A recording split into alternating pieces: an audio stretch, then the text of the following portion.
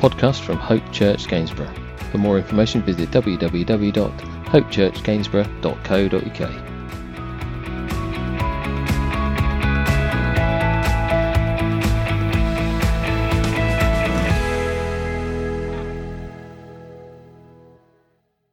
So Daniel chapter 6, and we're going to have a look at verse 1 through 23.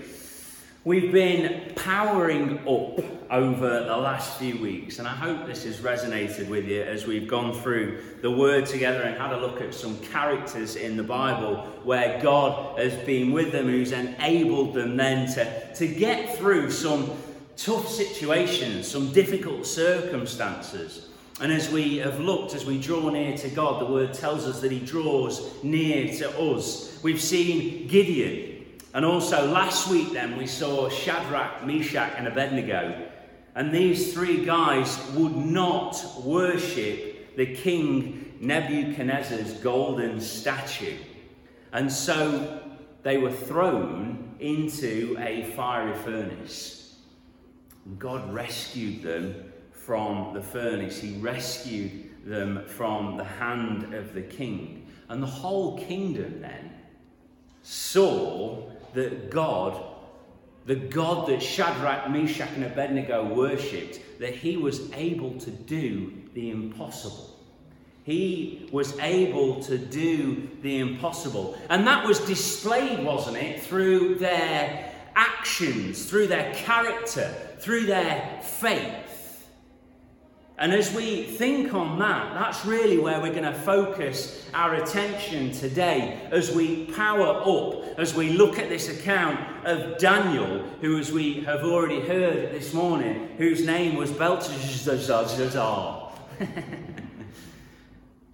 Daniel was renamed, much like Shadrach, Meshach and Abednego, to have this name. And Nebuchadnezzar gave him a name of Belteshazzar, which, as we now understand, time has moved on a little bit. Nebuchadnezzar is no more. His son, who came in after him, is now no more. And there is a new king by the name of Darius. And he was a Mede.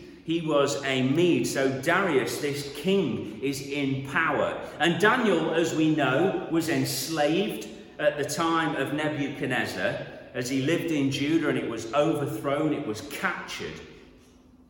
And he was, along with his friends who we saw last week, in a position of slavery. But Daniel, much like Shadrach, Meshach and Abednego, they carried some weight in the sense that they were very good at doing. They were very reliable, they were very honest, they were hard-working. And Daniel, particularly, is picked out because of his commitment to do things right. That's not a bad testimony, is it? We don't want people to say that about us. You know, the difference with them is their commitment to do things right. They're a nice person. You can see that there's something different about them. And God willing then, when that person asks you, what is different about you? Well, it's nothing to do with me. It's because I've trusted the Lord as my own personal saviour. That God helps me, that God works through me in order to do things right. And I don't always get things right. But you see how it opens up a conversation in order to be able to speak to people, talk to people about who our God is. Now, Daniel, as I say, is a smart chap. He's exemplary in his actions. And because of that, King Darius wants to elevate him to a particularly high position. And don't get me wrong, he's already in a pretty high position, as we're going to read and see. But naturally, if somebody wants to be elevated, somebody wants to elevate somebody else out of a group of people, naturally, there's somebody going to be upset about that. You know, that promotion at work that you've been looking to get, and maybe you do get it, and those people around you that were also trying to get that promotion, well, they're not too happy that you got that promotion over them. Naturally, people aren't so pleased about that situation.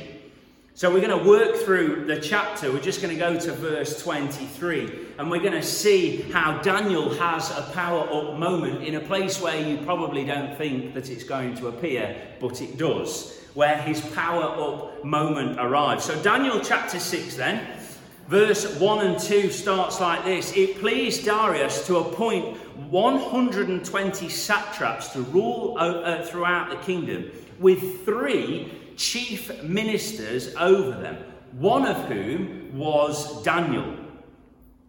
The satraps were made accountable to them so that the king might not suffer loss. So Daniel's pretty high up already. He is basically, if we lay it out, there is the king, there are these chief ministers, 1, 2 and 3, of which Daniel is one of them, and then under those 3 are 120 satraps. These people are in control of the day-to-day running of the kingdom. And Darius, of course, as the king, would have the final say. But of course, he doesn't want to get involved in all the, the stuff that's not that relevant. I only want to be there for the good stuff, and I want to make sure that I get the right taxes in. The sort of stuff that kings are able to do. Daniel, though, because of his actions, because of how he is picked out even further than just one of these 3 chief ministers. Verse 3, now Daniel so distinguished himself among the chief ministers and the satraps by his exceptional qualities that the king planned to set him over the kingdom. He was so good that the king thought, he has got to be the one. So we're going to change the order. There's going to be me, there's going to be Daniel, and then there's going to be some chief ministers. Now you see straight away that there are going to be 122 other people that are rather upset. There's going to be 100, particularly 2, because they're chief ministers. But there's another 120 after them that are going to be like, this guy's all right, but what about me? Why don't I stack up? Why can't I get this promotion? And verse 4 then goes on to say to us this. At this, the chief ministers and the satraps tried to find grounds for charges against Daniel in his conduct of government affairs, but they were unable to do so. They tried to find something wrong that Daniel was doing on his day-to-day with reference to his job.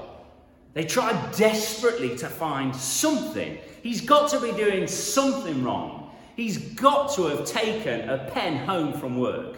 He's got to have.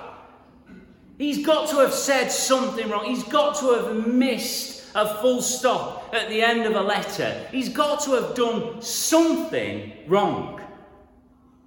And they don't seem to be able to find anything. Listen, it says they could find no corruption in him because he was trustworthy. But listen, he was neither corrupt nor negligent. He wasn't taking backhanders, and he wasn't forgetting to cross the T's and dot the I's.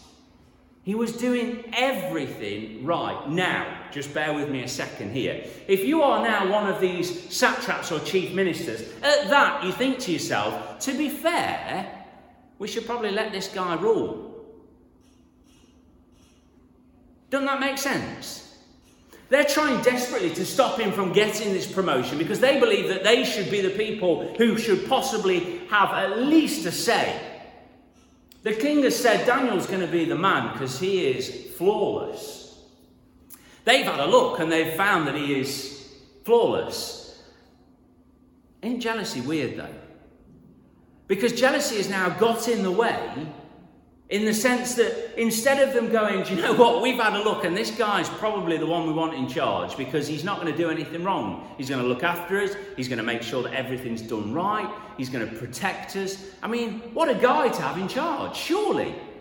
But jealousy creeps in, and of course they make a huge mistake and they begin to scheme because the last thing they want is Daniel in charge, even though he seems like he would be a very good ruler. Jealousy can cloud our vision and it can make us into people that we were never supposed to be. We have to be so careful. And now we get this plot, or should we say lie. Let's have a look what it says, verse 5. Finally, these men said, we will never find any basis for charges against this man Daniel unless it's something to do with the law of his God. This do you know what? This guy's that good, we're not going to find anything. So let's try and trip him up on something that we know he's also really good at. Following the law of his God. Putting God first in his life. Let's try and trip him up on that. Let's try and find something wrong with how he operates in his life. So these chief ministers and satraps went as a group to the king and said, "May King Darius live forever." I bet they said that. The royal ministers, prefects, satraps, advisors and governors have all agreed that the king should issue an edict and enforce the decree that anyone who prays to any god or human being during the next 30 days, except to you, your majesty, shall be thrown into the lion's den. Did you see the lie? It says that they all agreed, except one. Daniel did not agree at all. Now, for me, the king's made a bit of an issue for a rod for his own back, because at no point did he say, there's a lot of you here. Where's Daniel? That would have nipped it in the butt, wouldn't it? But instead the king takes them at their word and he goes, right, okay, well, I don't mind fluffing myself up for 30 days. I don't mind having palm branches, wafted over me and people worshipping. And he sets himself up for a fail, really. A huge fail. He sets himself up in a position where he was never meant to be. King over the land, and now all of a sudden he wants to be worshipped because he's not thought, well, that is a terrible idea. He's not thought, actually, Daniel, my guy who I want to promote to be ruler, the last thing that he's going to do is worship me because I know he worships Yahweh. So actually, You see what he's done. He's made himself a real rod for his own back. But also, these intelligent people, satraps, prefects, and all the other guys, chief ministers, they've also put themselves in a pretty precarious position, haven't they? Because they've lied. Now, whatever happens now, remember, Daniel is favoured by King Darius. So whatever happens now, they're in a mess. Because, of course, if Daniel doesn't do what is expected of him, then still Daniel will go, well, to be fair, I wasn't included in the first thing and they've lied to you because they said we all agreed. You with me? Or secondly, Daniel does get thrown into the lion's den, and let's say Daniel does get eaten. They're still in a mess because the king tries to save his life, as we're about to see. And the king's going to go, well, there's no way that Daniel would have made an edict like this and set a decree in place like this if he'd have known he was going to carry on and worship his God. So either way, they were in a mess. You think at no point have they engaged their brain? Anybody ever been in that situation? Just me, you judgy lot. So often we go headstrong into something that we say, do you know, I've got this, I've got it, I'm just going to do this, and I'm, and me, and I, and I, and I, and I, and at no point do we consider that God might have a say in what's about to happen. And we think, I've got this. And we rush headstrong into something and we can make such an issue. When we read the Word of God, sometimes we read over things and we think, well, that can't be for us. That's based on people who didn't know Yahweh. No, we take lessons from it because we have to learn. If we want to grow spiritually, if we want to be spiritually mature, then we have to take into account all that's going off. We have to listen to the Word of God. We have to let it to settle on our hearts so that we can mature and we can grow up. And we don't just crave the milk and the soft food, but we want meat to the bones. We want to know why it all works like it does. How God is so in control, the will of God and how it works for our life. We want the meat on the bones. We want the good stuff, don't we, church? No? Okay. Some of us, we want the good stuff, don't we? We want to know what God's got planned. And they're scheming then. These guys have not thought anything through. They've found themselves in a whole world of pain, essentially. And what they've tried to do is trip Daniel up in red tape. Now, I don't know whether you've ever been in a situation like this, perhaps at work, or maybe just school life, or maybe just even in family circles, that there are things that can happen when people just bring about this red tape. It's not literal red tape. I've looked for that before. Doesn't exist. I've tried to find it. But people bring this red tape that says, right, these are the rules, these are the regulations, this is how you've got to do it, and you've not done it like that. Take a breath. Step back. Hang on a minute. Don't tie me up trying to put weight onto me in the sense that I'm not doing what I'm supposed to do. Daniel here, right, is absolutely certain who he is. And the red tape that they're going to try and bind him up in is red tape that cannot be removed. The rules and regulations around the Medes and the Persians were that when they'd written something down as a decree, it couldn't be changed. So the king was in a mess. He loved this guy, Daniel, and the word goes on to tell us how much he cared. Verse 8 says, "Now your majesty issue the decree and put it in writing so that it cannot be altered in accordance with the law of the Medes and Persians, which cannot be repealed." So King Darius put the decree in writing. Listen to this. Now, verse 10. Now, when Daniel learned that the decree had been published, he went home to his upstairs room, listen to the words, where the windows opened towards Jerusalem. 3 times a day, Daniel got down on his knees and prayed, giving thanks to his God, just as he had done before. Now, I don't know, when you've read this story before, and I'm certain that for years you've known this story. When we talked about Power Up this morning, you expect the Power Up to be in the lion's den, don't you? Because I do. I expect it to be there. Where does Daniel need his power up? It's got to be in the lion's den. It's not, is it? It's here. It's here. In verse 10 is where it is. Daniel learned that the decree had been published. He's like, well, I wasn't included in that. Here's a pickle. And when he learned of it, he went home, upstairs, in his house, windows open, and prayed. Don't you love that? If that's not a moment of power up, I don't know what is. He is absolutely certain he knows who he is. There's nothing better than conviction, is there? I know who I am. I'm going to stand firm in that, and it doesn't matter to me if you don't like that I'm a Christian, because that's who I am. And so be it. We might not be friends, but I am not going to dilute who I am for you. I am not going to draw the curtains and pray out of your way so I don't offend you. I'm going to be who God has set me on a path to be, and I'm going to stand firm, and I'm going to pray, I'm going to worship, and listen to the moment, because you don't think for a second that Daniel's just brazen, doesn't realise the gravity of the situation. He's in a position now where he knows full well he's going against the decree. He also knows the Mede and Persian law. So he knows full well that Darius, however much he likes him, is now not going to be able to do anything. So Daniel's about to be thrown into the lion's den. And he's up there praying and giving thanks. Isn't that weird? Why would you give thanks, Daniel?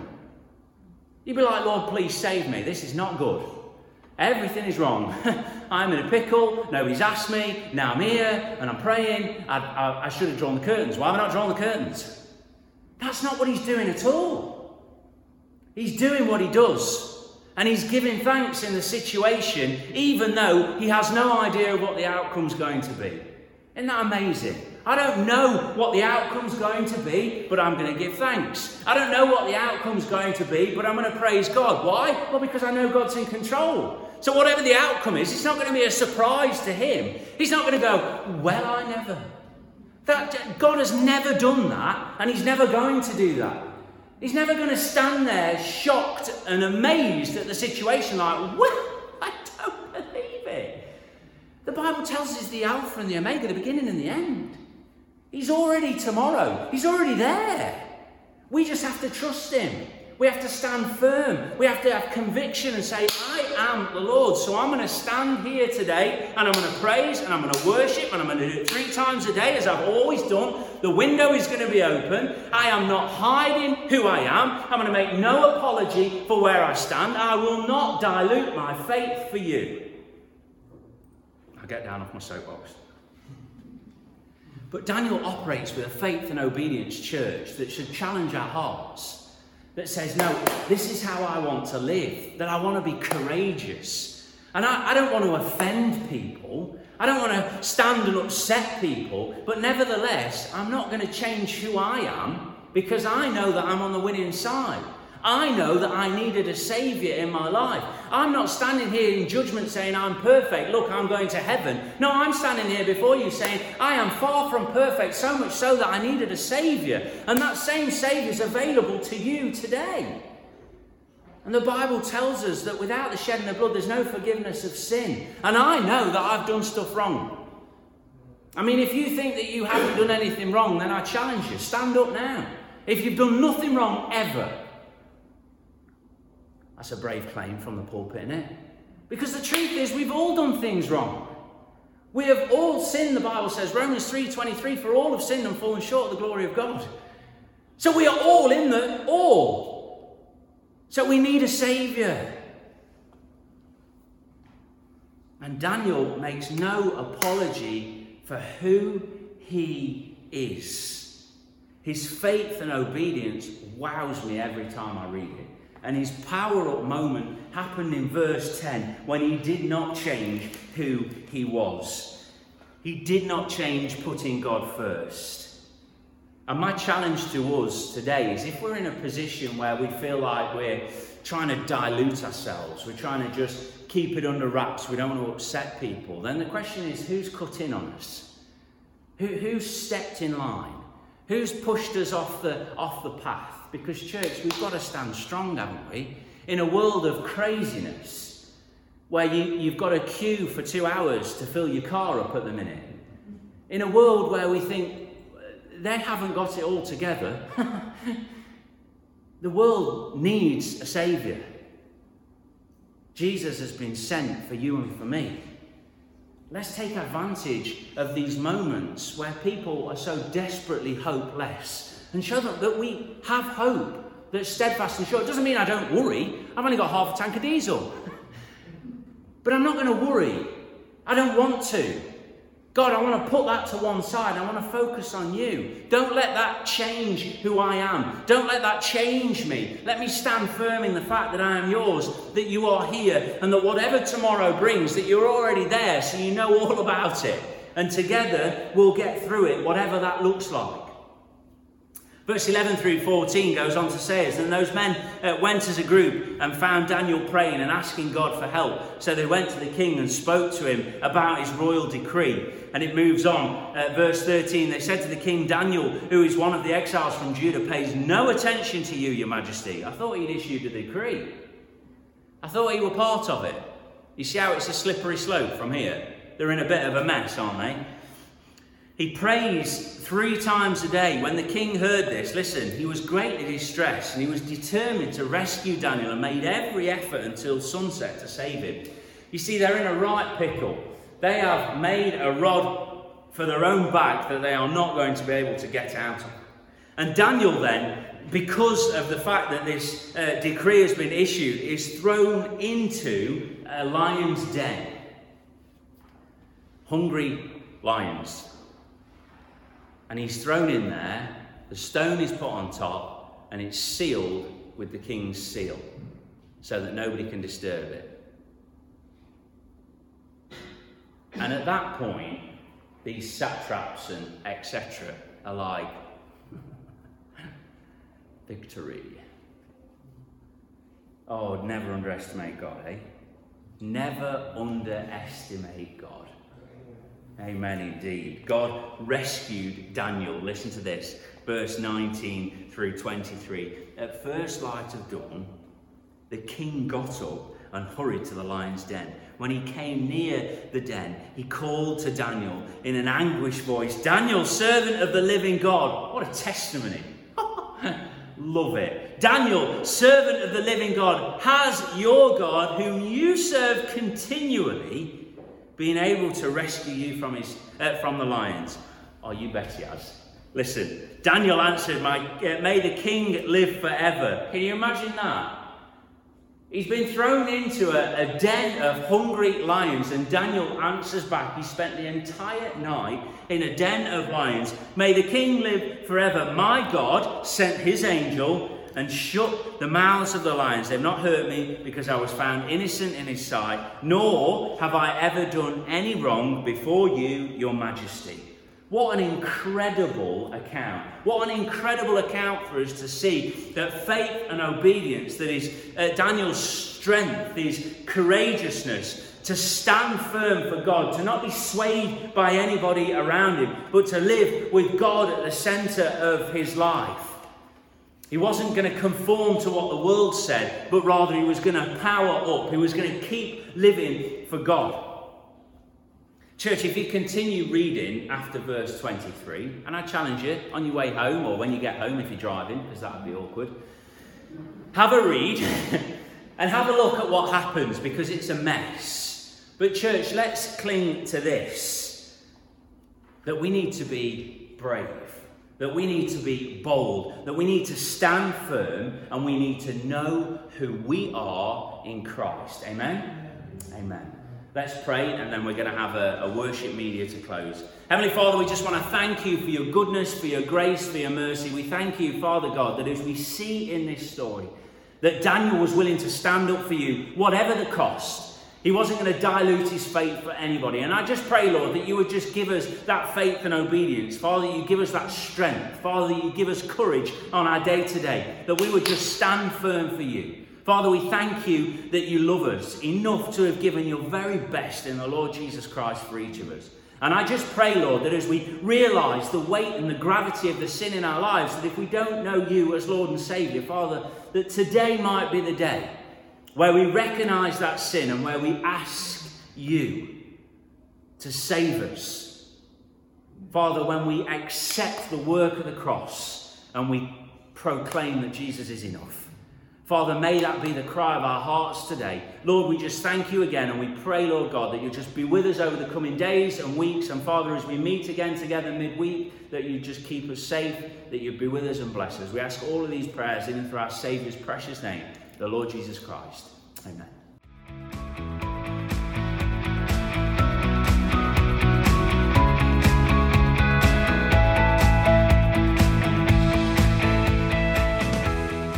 This has been a podcast by Hope Church Gainsborough. For more information, visit www.hopechurchgainsborough.co.uk.